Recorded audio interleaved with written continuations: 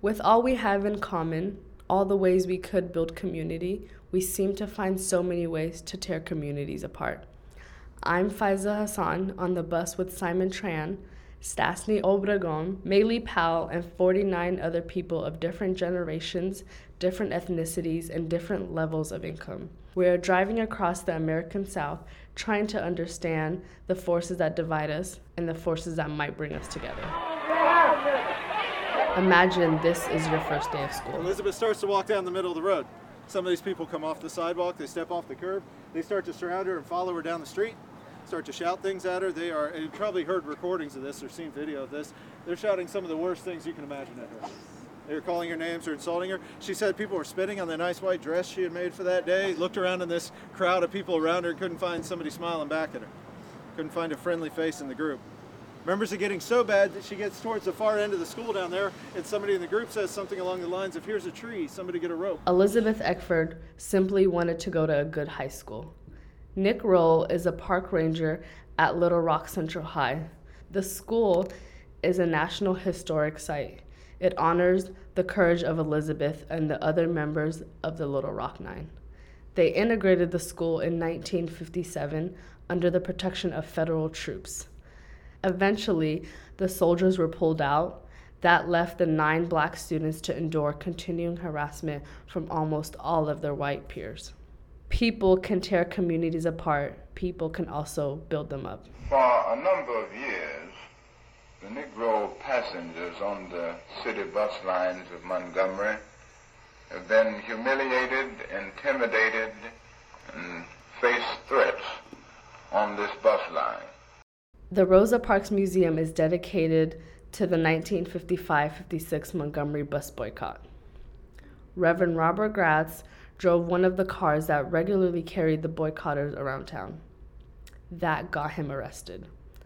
The White Gratz family ministered a black Lutheran church. Gratz and his wife Jeannie and their 7 children lived in a black neighborhood. In our backyard, we had the only integrated swimming pool in Alabama. Their house was bombed, their church was bombed, but 60 years later, the Gratz family is still working to bring communities together.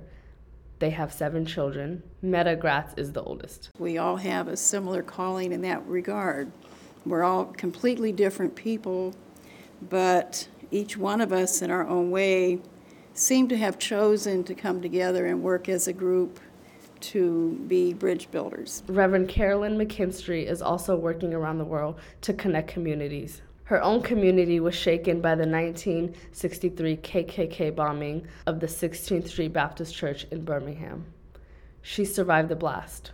4 of her friends were killed. I also take the story beyond the United States, around the world, and around the United States. So however we choose to do it, by way of art, books, visits, lectures, I think we have to remember. The church built a monument to the 4 girls in Kelly Ingram Park.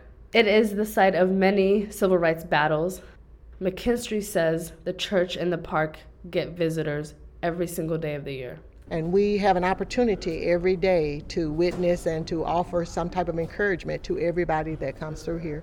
So in my mind, it's an ongoing process. It's an easy reconciliation process because they are here every single day. The records tell us that. Many of the people we've met on our journey believe that love will win over hate. In Mason Temple, beneath the podium where Dr. Martin Luther King Jr.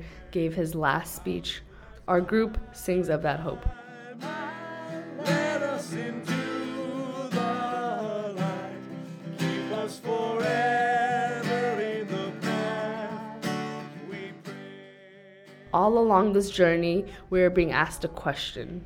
Park Ranger Nick Roll heard it from Little Rock 9 member Ernest Green. He said that no matter who you are, you're going to face your own Little Rock Central High moment at some point. The question's going to be, do you recognize it? Are you determined to do what you think is important?